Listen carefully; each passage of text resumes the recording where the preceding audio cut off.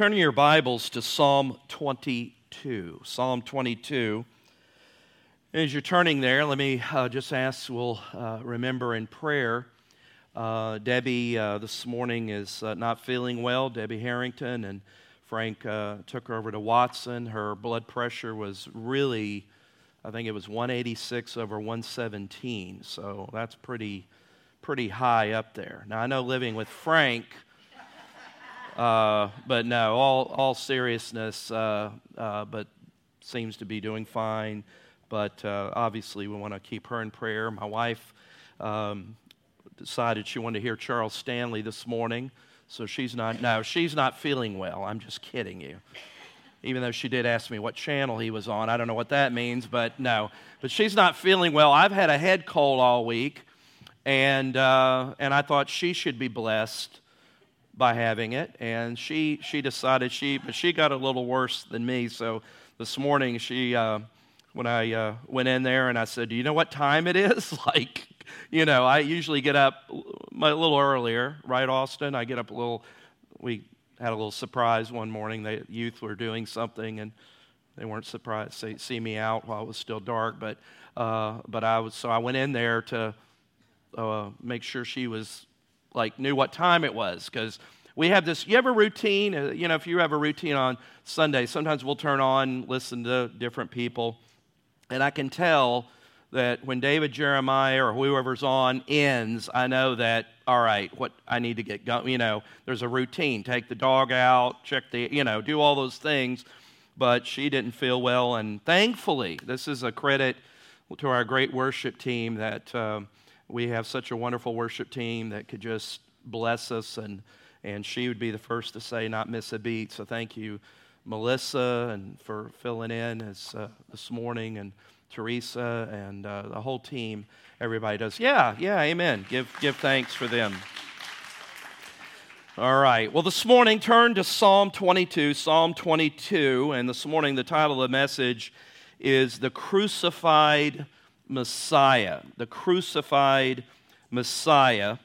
And this morning, as we just prepare our hearts, I wanted to open the Word and prepare ourselves as we partake of the Lord's table in just a moment. The worship team will come back up and serve us and leading us in worship in a little bit, and we'll receive communion together.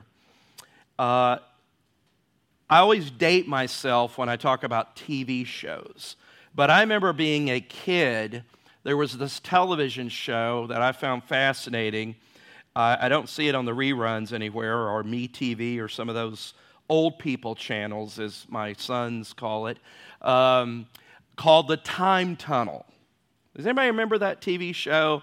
And it was somewhere in the late 60s, and they had this military type installation, but they had developed a time tunnel, and these certain individuals could get into the time tunnel and go back in time, and they would show up during the Civil War and thwart something, or somewhere at Lincoln's assassination, or go back in the days of Caesar or whatever. And it was just, science fiction, fun, craziness.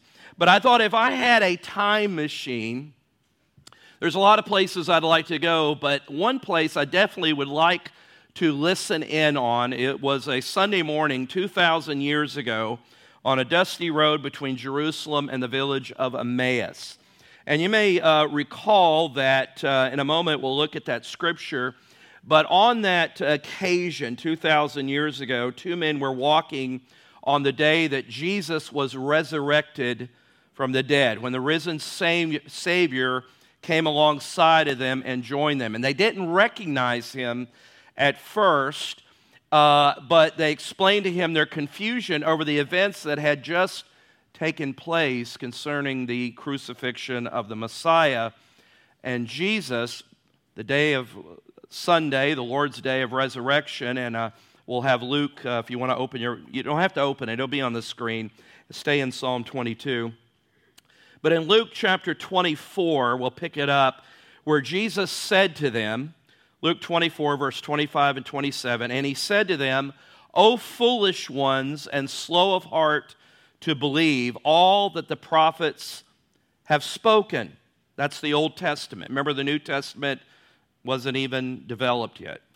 Was it not necessary? I'd underline necessary. It wasn't chance. It wasn't an accident. It wasn't things got out of control.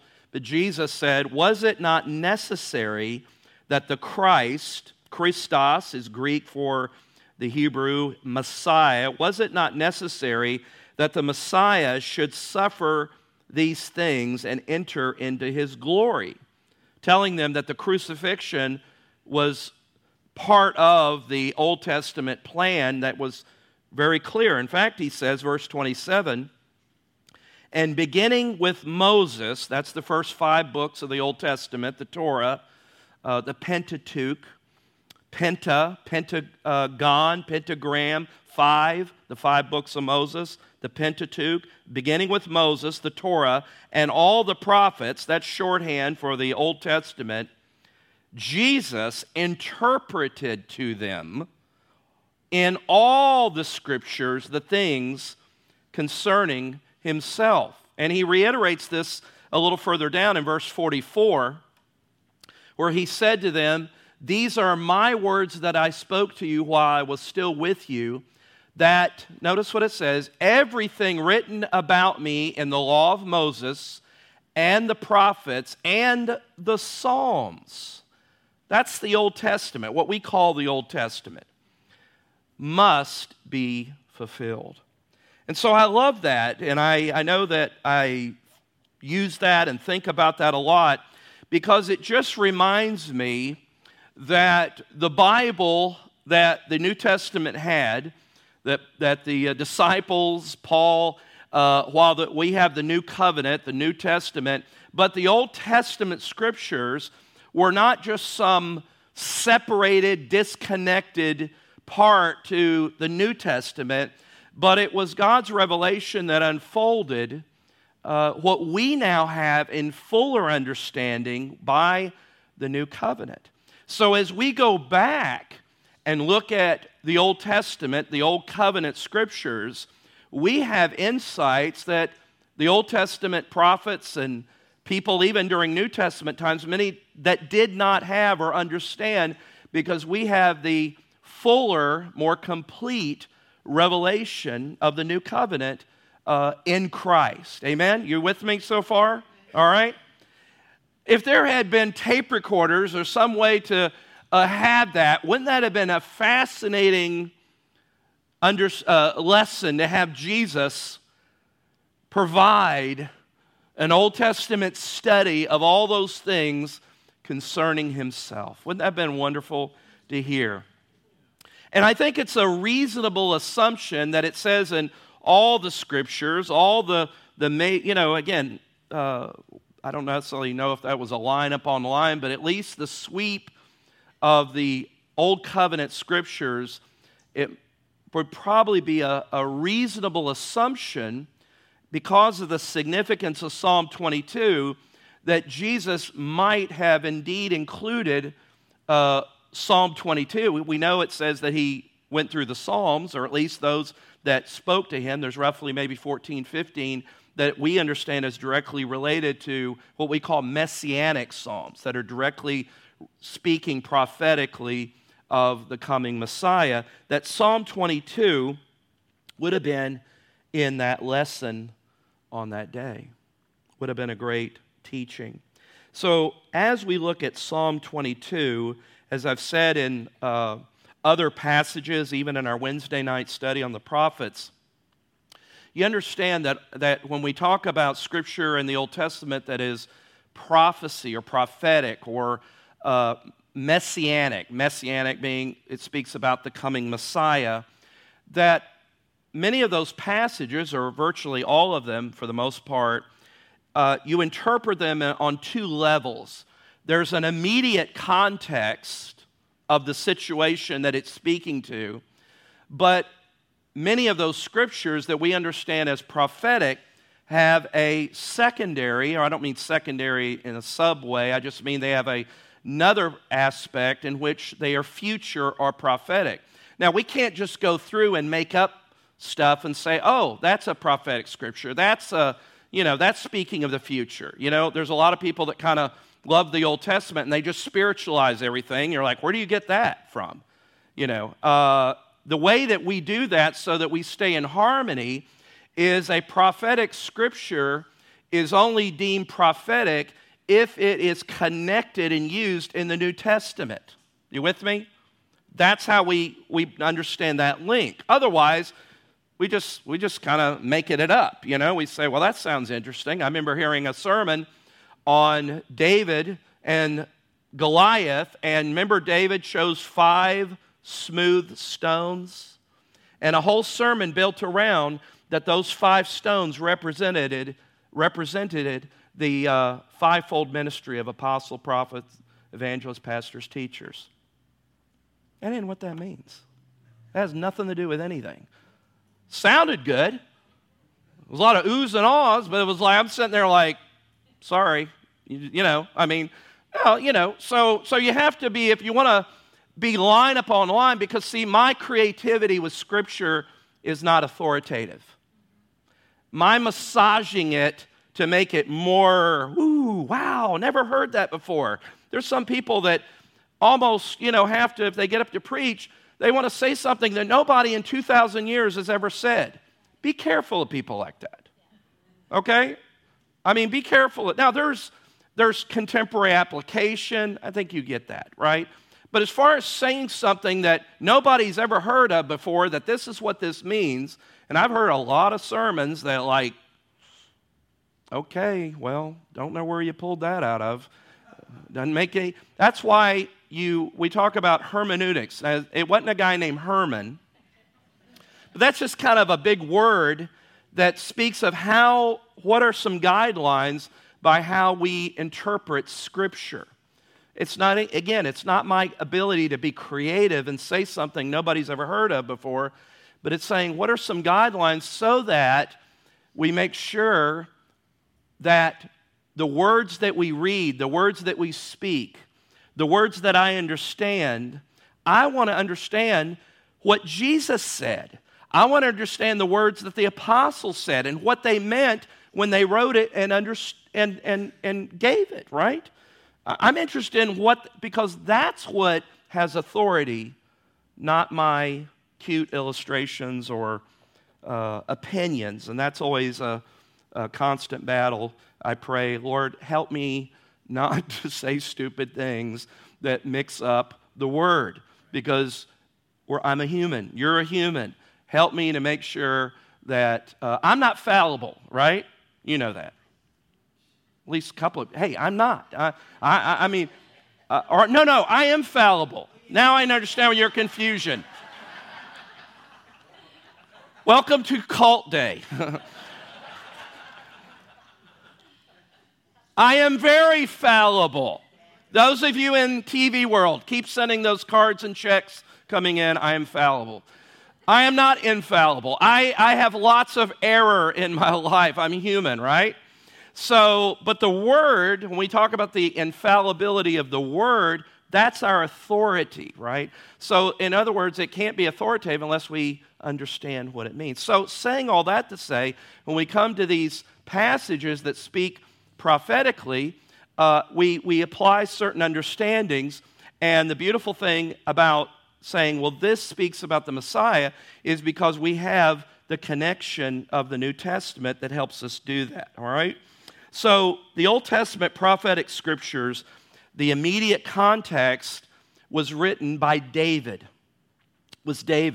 Now, as you read Psalm 22 on your own, and we're not going to go through it all because we don't have time, but you realize early on by reading it that David is speaking and writing of things that are beyond him, things that he never personally experienced himself.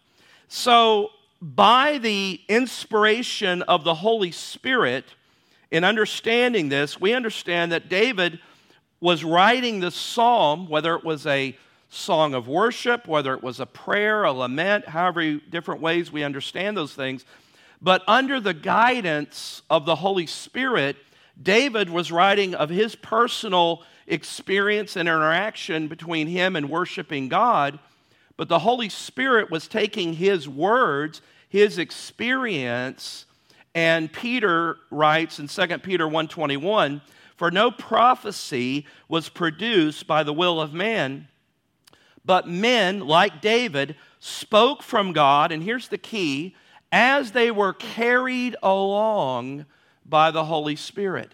I don't think David said, "Wow, I just wrote a messianic psalm." Now, there may have been things that, again, later that came out, but David was writing this firsthand account, but the Holy Spirit had inspired his words and his experience so that at the final product, we have Scripture that is speaking future. You with me? Because I talk longer if you get quiet. It's speaking future, all right, of Messiah. So when we come to Psalm 22, that's why we need to understand it as the crucified Messiah. Now, if you have your Bibles open to Psalm 22, and then as I said, we're just going to deal with just looking at the first part of this, first 18 verses or first 20 verses, but we're not going to go in a lot of detail of those. But as you read the psalm, and I hope that on Sunday when you come in and you leave and you go back, whether it's 1 John or whatever it is that we do in here, that when you come back to this and you open it, you're like, oh, okay, now I have some understanding here. So as I read it, things become more meaningful and I have some understanding. So if you look in your Bibles, the first 18 verses, there's almost like three parts to the psalm in the first 18 verses. And what you have is a kind of a pattern, a cycle. For example, the first cycle's in the first two verses where you have, for lack of a better word, a complaint to God. And then verse 3 and 5, words of confidence in God. Then you have a second cycle, verse 6 and 8, of a complaint against God. And verses 9 through 11, confidence or petition to God. And the third cycle in verses 12 through 18 is you have this complaint, but then verses 19 through 21, confidence. So this morning, as we prepare ourselves, I want us to look at, for lack of a better term, these complaint sections, or these sections in which the writer is crying out to God, and for us to see in this prophetic messianic psalm, preparing ourselves for the Lord's table. Boy, my mouth. That's what happens when you take cold medicine at 7 o'clock in the morning. You know, you're infallible and you can't speak. But as we look at this, I want us to look at this psalm and help us to see in this prophetic messianic psalm some things about Christ's sufferings on the cross. Isn't that amazing that a psalm written maybe 600-700 years before the actual event provides us some insight on the cross? The New Testament, the Old Testament, as Jesus said, is full of Jesus. And when you begin to see Jesus and you begin to understand Christ in the Old Testament, then all of a sudden these patterns and these events aren't just nice random Sunday school flannel graph stories with moralistic lessons of how to slay your giants. Hello? But you understand the significance and the timeline that beginning from Genesis 3:15, God was bringing forth the serpent crusher. He was bringing forth Messiah who would come and bear the weight of our sin and redeem a people. So notice several of these. There's 5 of them that I just want us to highlight this morning from Psalm 22. And hopefully my mouth will work, all right? Number 1, in Psalm 22, verse 1, of what happened to Christ on the cross is he was forsaken by God. Forsaken by God. My God, verse 1, my God, why have you forsaken me?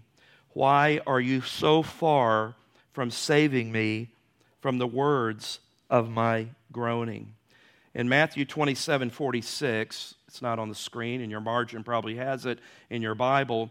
We remember when Jesus cried out in Aramaic, Eli, Eli, lama sabachthani.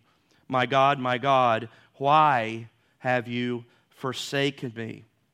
This is one of those areas in which theologians do their best to try to give us some explanation, but this is a tremendous mystery and that is unknown on so many levels that no one can really know what was involved in God the Father forsaking Jesus during those hours of darkness on the cross. That's a mystery to truly understand that. We know, because Scripture teaches, that Jesus bore God's curse that was upon the world because of sin. Jesus bore that. God in His holiness, again, using human language, okay, turned His back. That helps us understand in human language what is this infinite mystery of God. We have to put in language that we can understand. So that's pictured of God turning His back upon His Son who bore the weight of this sin. Teresa mentioned and quoted about Moses wanting to encounter God's glory, His holiness, His godness. And God says, you can't handle my godness. You can't handle my glory. You remember Isaiah in Isaiah 6, when Isaiah had that vision of the holiness of God, what was his reaction? I am undone. I am undone, for I am a man of unclean lips. Out of the abundance of the heart, the mouth speaks. I have a heart that cannot stand in the holiness of God. God's holiness in this picture of forsaking His Son in this moment, that Jesus, the spotless Lamb of God, the Bible says in 2 Corinthians 5:21, who knew no sin, but was what? Made sin on our behalf. Forsaken by God the Father. The agony. Now see, again, we have to try to put it in our understanding, because we can't understand, because we have never experienced on any level the perfect fellowship that God the Father and God the Son in that triune Godhead for all eternity has experienced and enjoyed. We can't even fathom that. We put words on it, but we really can't try to put an understanding around that we have never shared God's holy nature in that type of way of the Father and the Son. So we can't even imagine the impact of Jesus becoming sin, bearing our sin, becoming sin. He who knew no sin became sin on our behalf. But yet, that is what happened on the cross. My God, why have you forsaken me? There's also, secondly, in Psalm 22, verse 2, O my God, I cry by day, but you do not answer, and by night, but I find no rest. His prayers, the Messiah's prayers, or his cries, were not answered. Messiah is foreseen here prophetically crying out for deliverance from death.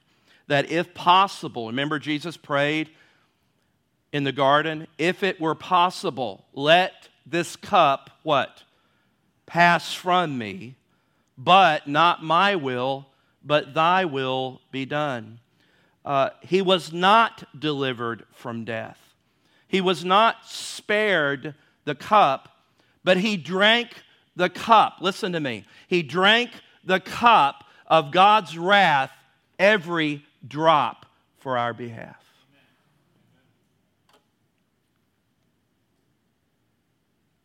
And God the Father affirmed the acceptance of that sacrifice by delivering him and affirming him at the resurrection.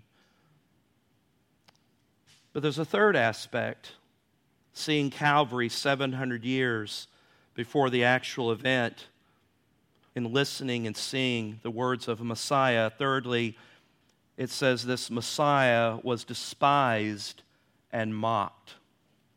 Look at verse 6 through 8. But I am a worm and not a man, scorned by mankind and despised by the people. He came to his own, and his own, what? Knew him not. Verse 7, all who see me mock me. They make mouths at me.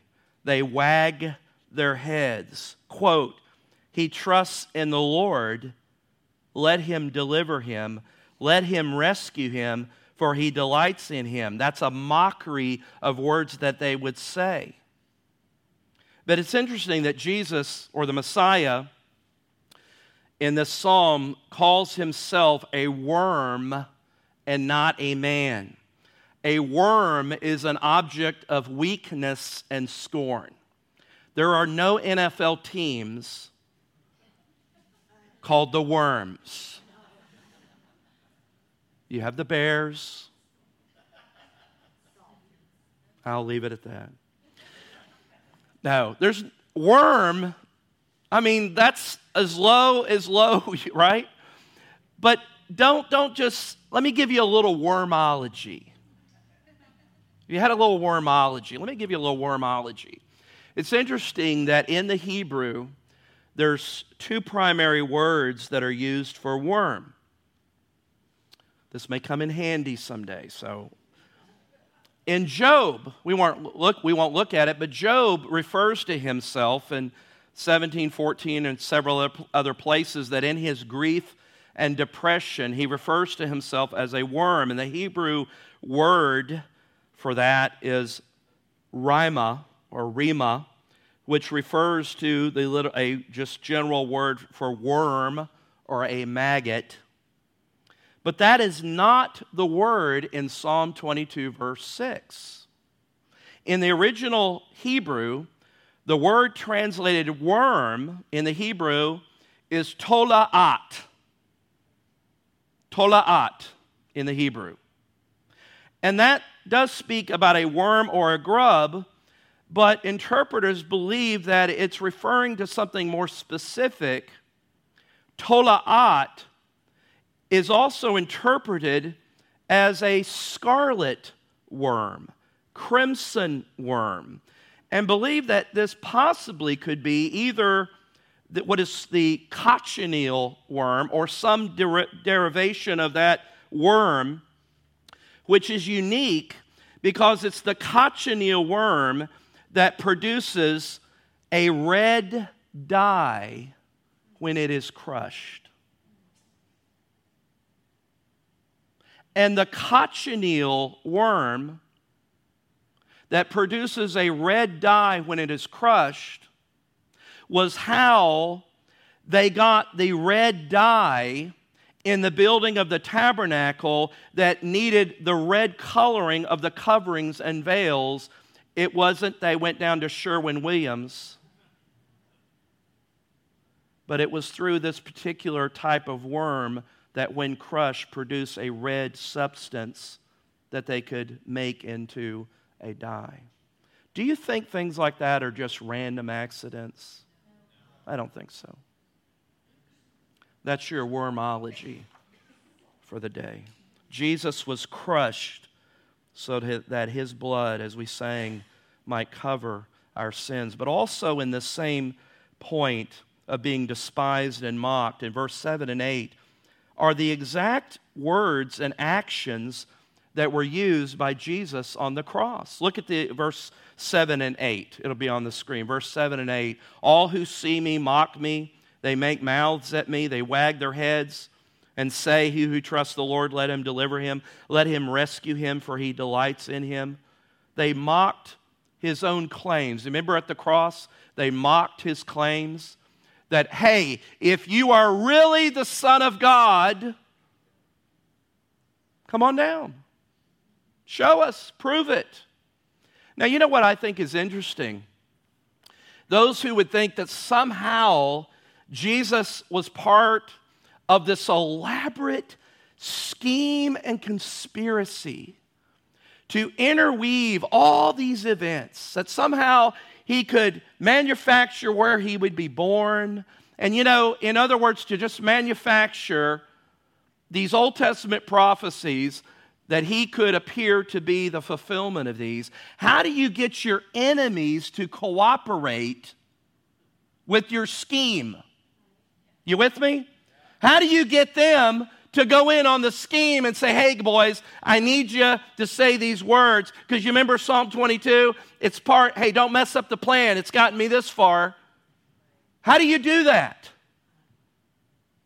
Let alone other things. You don't. But it's interesting that these words would later be repeated at the crucifixion. Fourth, the picture of Messiah on the cross as our sin bearer, that Messiah was overpowered by ferocious men. Verse 12 through 13. Many bulls, which is a picture of strength, encompasses me. Strong bulls of Bashan, which that locale was noted for breeding strong animals, strong bulls. Strong bulls of Bashan surround me. Just a picture. They open wide their mouths at me like a ravening and a roaring lion. Down to verse 16. For dogs encompass me. A company of evildoers encircles me. They have pierced my hands and feet. Again, this psalm, it's almost like we're getting an inside understanding of the Messiah on the cross in what he was experiencing, words that he was saying. His enemies are likened to ferocious animals. That is what Messiah felt like as he hung upon the cross, as the Jewish rulers and the political leaders snorted their ridicule and false accusations and mockery, even though the Bible says that he could have called 12 legions of angels, Matthew 26:53. You know what a legion is? Roughly in the Roman army, a legion is 6,000. So the figure is he could have called, if 12 legions, that's roughly 72,000. Now again, don't get hung up on the number. It's just saying he could have emptied heaven.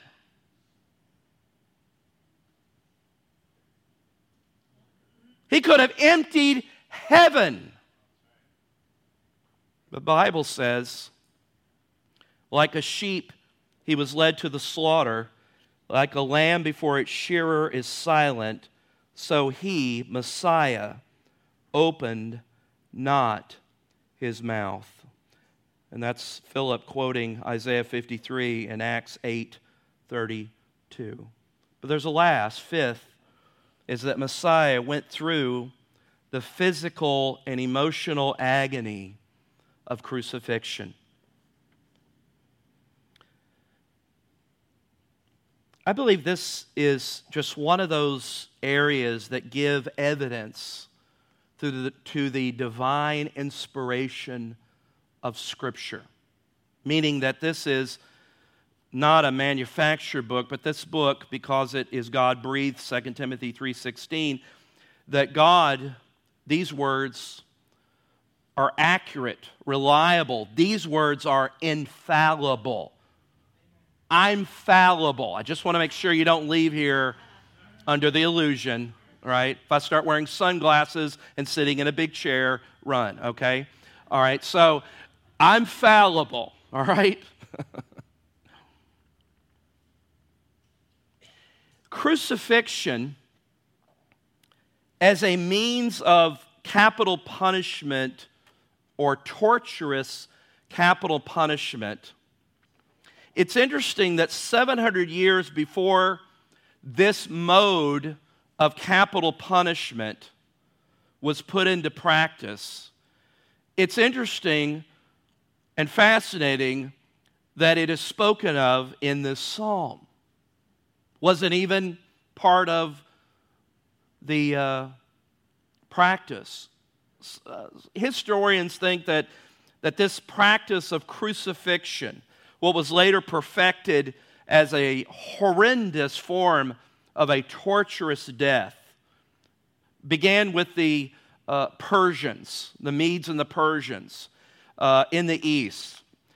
They see that Alexander the great conqueror, used this as his way of instilling intimidation and authority to enemies. But the Romans, historians say, they learned it from the Phoenicians, and they perfected its torture so that those who would be crucified would experience the most agonizing, torturous form of capital punishment and death. It was brutal, humiliating.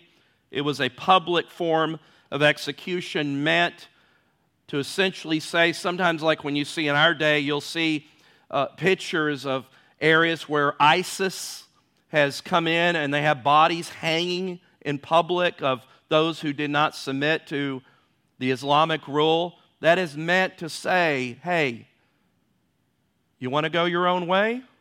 Here's what will happen to you. It was meant as a form of intimidation and, hey, okay, I get the message, right? David, who is writing the words here out of his own psalm of worship, David never experienced crucifixion. He didn't even know about it as far as we know historically. So again, he's writing beyond his human level of understanding under the inspiration of the Holy Spirit. Verse 14, the scripture speaking of Messiah at being crucified, I am poured out like water, and all my bones are out of joint. My heart is like wax. It is melted within my breast. Poured out like water points to the excessive perspiration and loss of fluids. Remember, Jesus cried and said, I thirst. Bones out of joint. We know that one of the prophetic truths that was fulfilled is that not a bone of his body was broken, right? But yet the bones out of joint, not necessarily literally, but the agony of you having your body stretched out on a cross. My heart has turned to wax and melted, the heart struggling to supply the blood to the extremities. It was a horrendous death. Verse 15, my strength is dried up like potsherd, and my tongue sticks to my jaws. You lay me in the dust of death. Potsherd, as the ESV says, is dried ceramic clay. In other words, it's like dry clay. I'm so dried up, I'm brittle, I'm broken.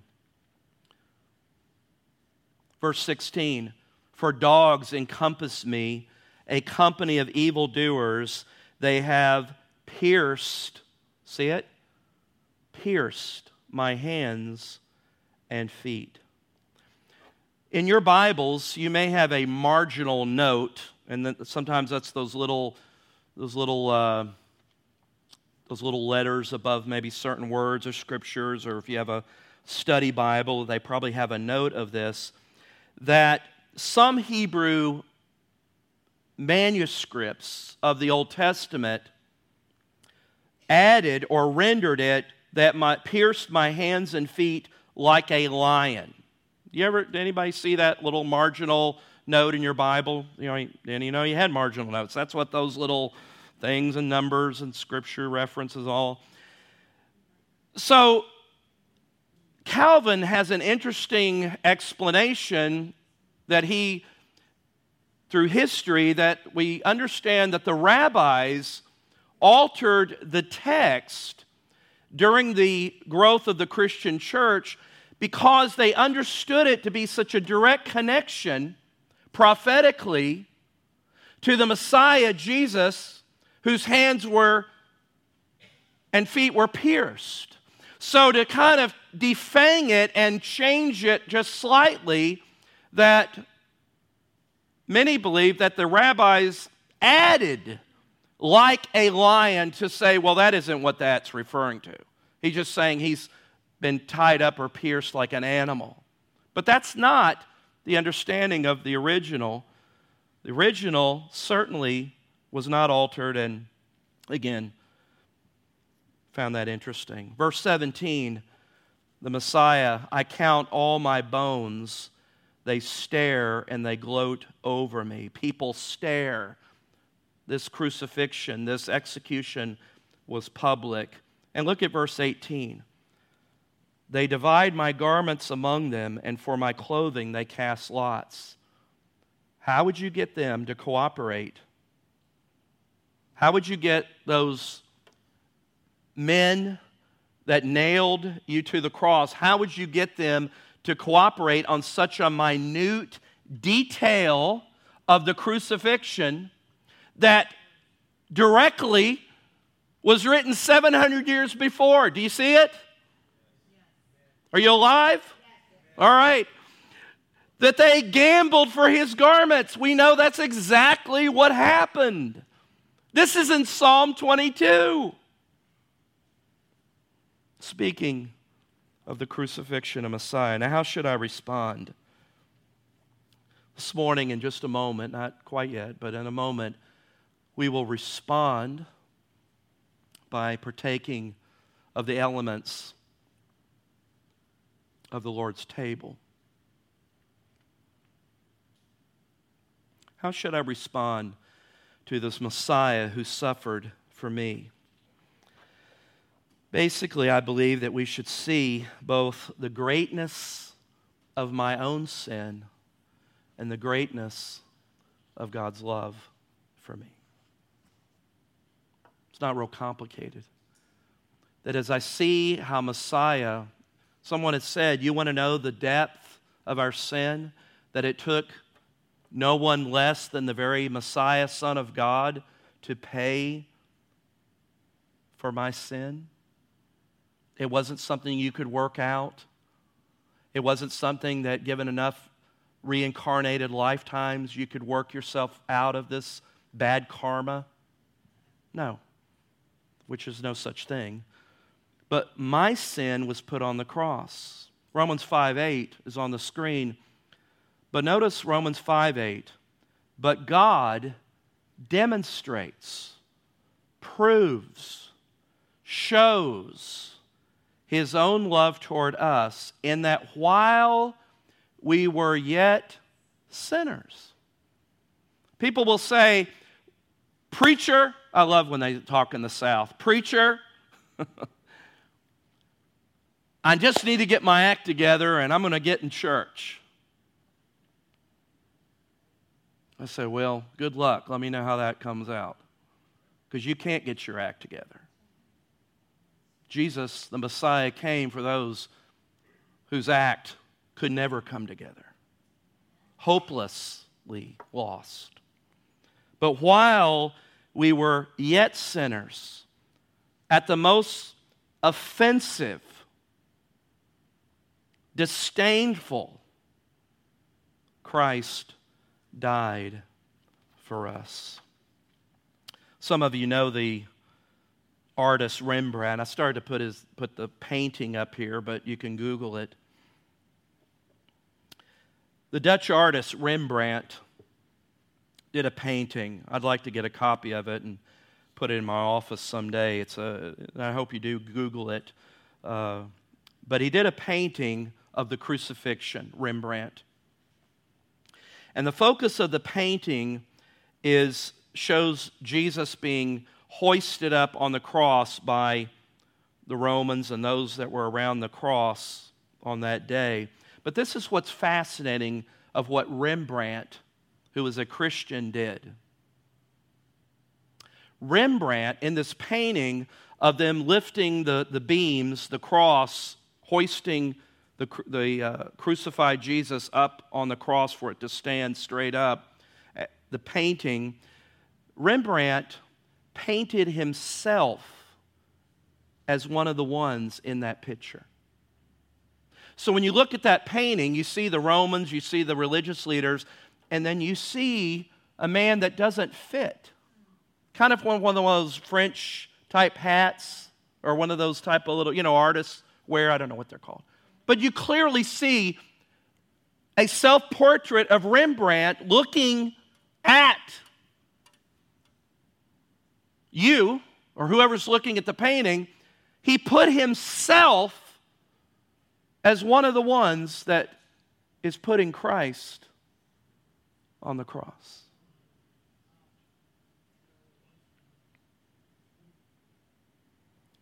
You see, if we don't understand that my sin was put upon him, then we really fundamentally can't understand Preschool 101, the gospel. The more I grow as a Christian,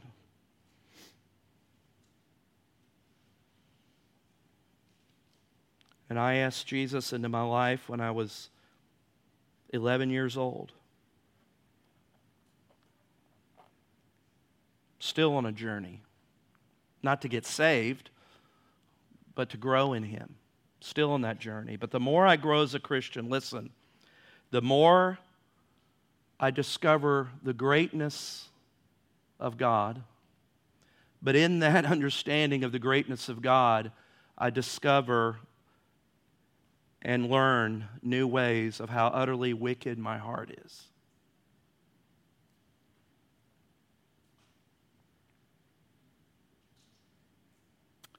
The way to holiness is not thinking more highly of yourself,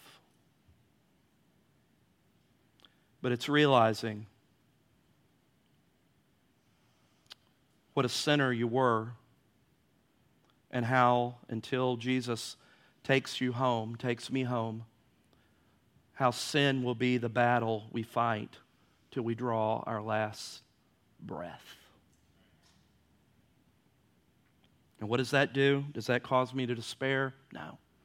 It causes me to cling to the cross more tightly, depend upon the merits of Jesus.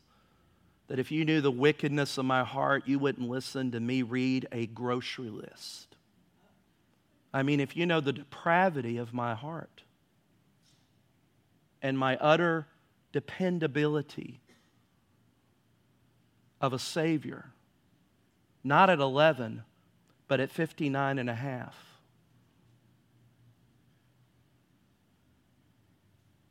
I need Jesus. You need Jesus.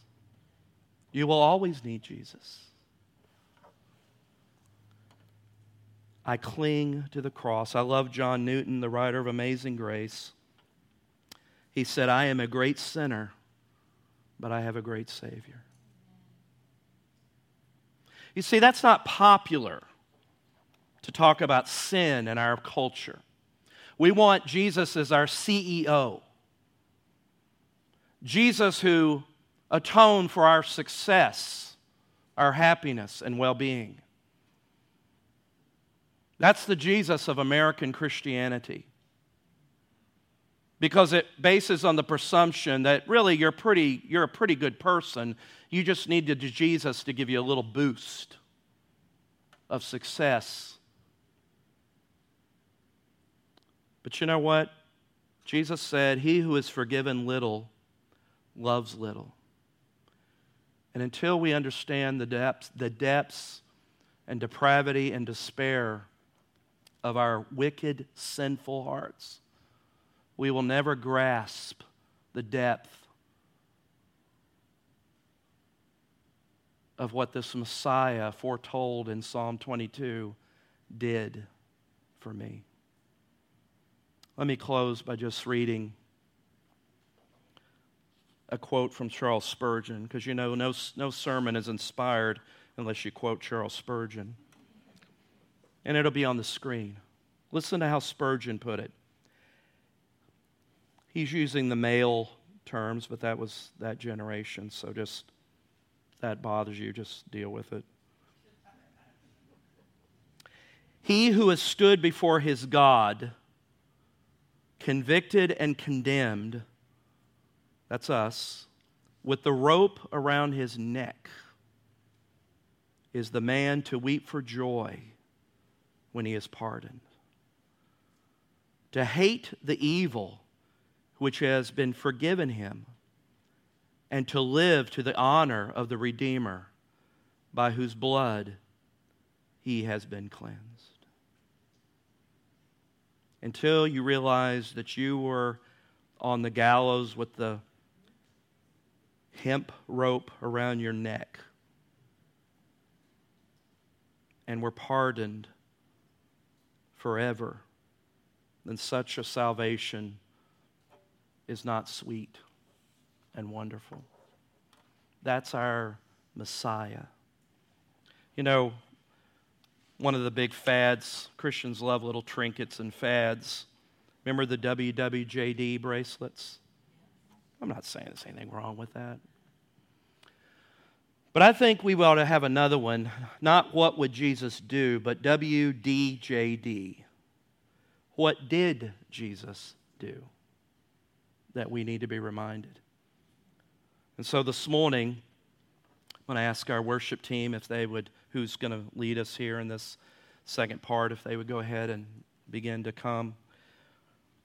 Jesus said, as he instituted what we understand as the Lord's Supper, remember, Jesus said, do this in what? Remembrance. And as I've said, and I'll say, which if you were there, you'd be like, remembrance? How could we ever forget? But he knew our hearts, didn't he? He knew our propensity to trivialize not only our sin, but the sacrifice of Jesus. Do this in remembrance. We need remembrance.